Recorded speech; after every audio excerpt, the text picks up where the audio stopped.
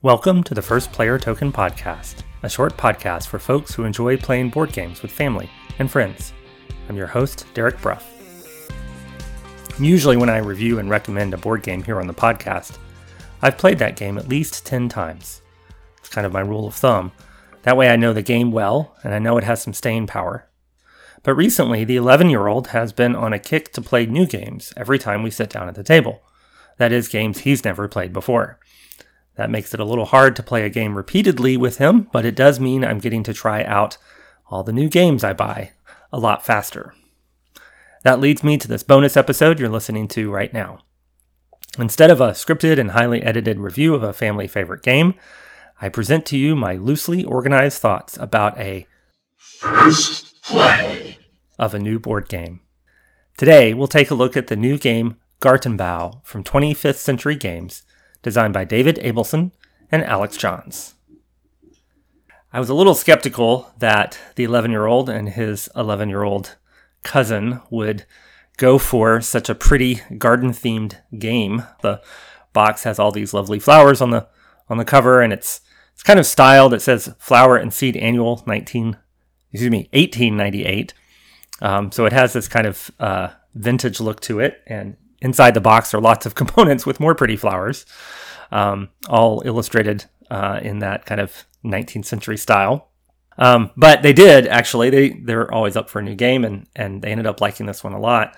There's a lot of cardboard in this box. If I look at the instructions here, let's see. Components, we've got a market board that's made out of two pieces. You can flip the pieces around depending on how many players you have.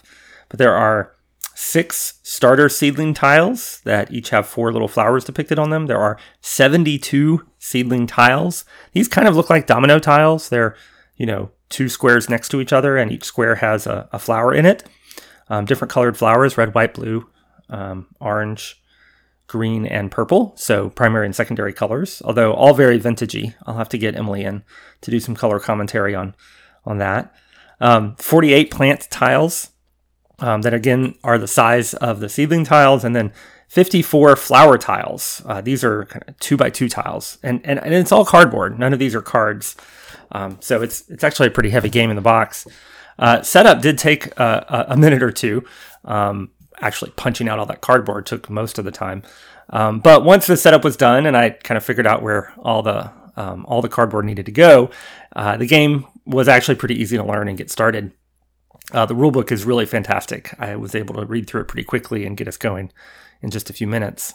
So in this game, you're gardening, you're creating your own little garden, and there's this market board where you can get seedlings that will turn into plants, that will turn into flowers as you play the game. The market board has the gaming term is a rondelle. I think that's a fancy word for circle. It's this circle that you travel around with your player piece, and you're getting seedlings to add to your garden. And again, these seedlings are kind of domino shaped. They're kind of 2 squares stuck together to form a rectangle. And so you lay out your own garden by putting these seedlings next to each other. They don't have to match like blue for blue seedling or anything like that. They just have to kind of line up in a grid. And if you have the right seedlings, so each seedling is one of those squares. Let's say you have, a blue seedling next to a red seedling. You can then upgrade that set to a plant by taking one of the plant tiles. But it has to be the right color. So if you have a blue seedling next to a red seedling, that's going to make a purple. So you need to get a purple plant to go there. And there are these really great resources. I got some deluxeified edition on Kickstarter. The downside of backing on Kickstarter is sometimes you've forgotten months later what you actually ordered. But I have these wooden resource tokens, suns and water droplets that are really cool. And so you have to collect those as you travel around the market board and then spin those to get these plants. And then if you have the right plants, so you've got a 2x1 plant here and then another 2x1 plant next to it. Together that makes a 2x2 square. And if you've got the right colors, you can then play one of your flowers for the big points. The flowers are worth the big points. So the flower is a 2x2 and it lays on top. So you might have 2 purple plants that are each 2x1, and then you put a purple flower on top of them, or maybe you have a red plant and a blue plant, and then you put a purple flower on top of that. So there's a little bit of basic color theory going on. Again, I think Emily's going to like this game. And the plants are the big points, right? Plants give you some points, but flowers give you the really big points. Each player starts the game with a hand of 5 flowers. And so right from the get-go, you're trying to think, how can I put the seedlings in my garden in an arrangement so that I can then get the right plants, so that then I can add the flowers on top of that. So you kind of stack these things as they go. You do have to plan ahead here, right? So you could put a lot of seedlings down, but if the colors don't line up well to add the plants, you can usually get a plant on top of something, because as long as you're mixing primary colors or you have a couple of secondary colors next to each other, you can put plants on. But the flowers have very specific requirements in terms of those colors. And so you need to plan several steps ahead to get those flowers in. I like the rondelle, the circle bit. You can kind of skip ahead to get the seedling you want, but you have to leave a trail of resources behind those sunshine tokens and water drop tokens. And that means other players can come by and pick up those resources for free.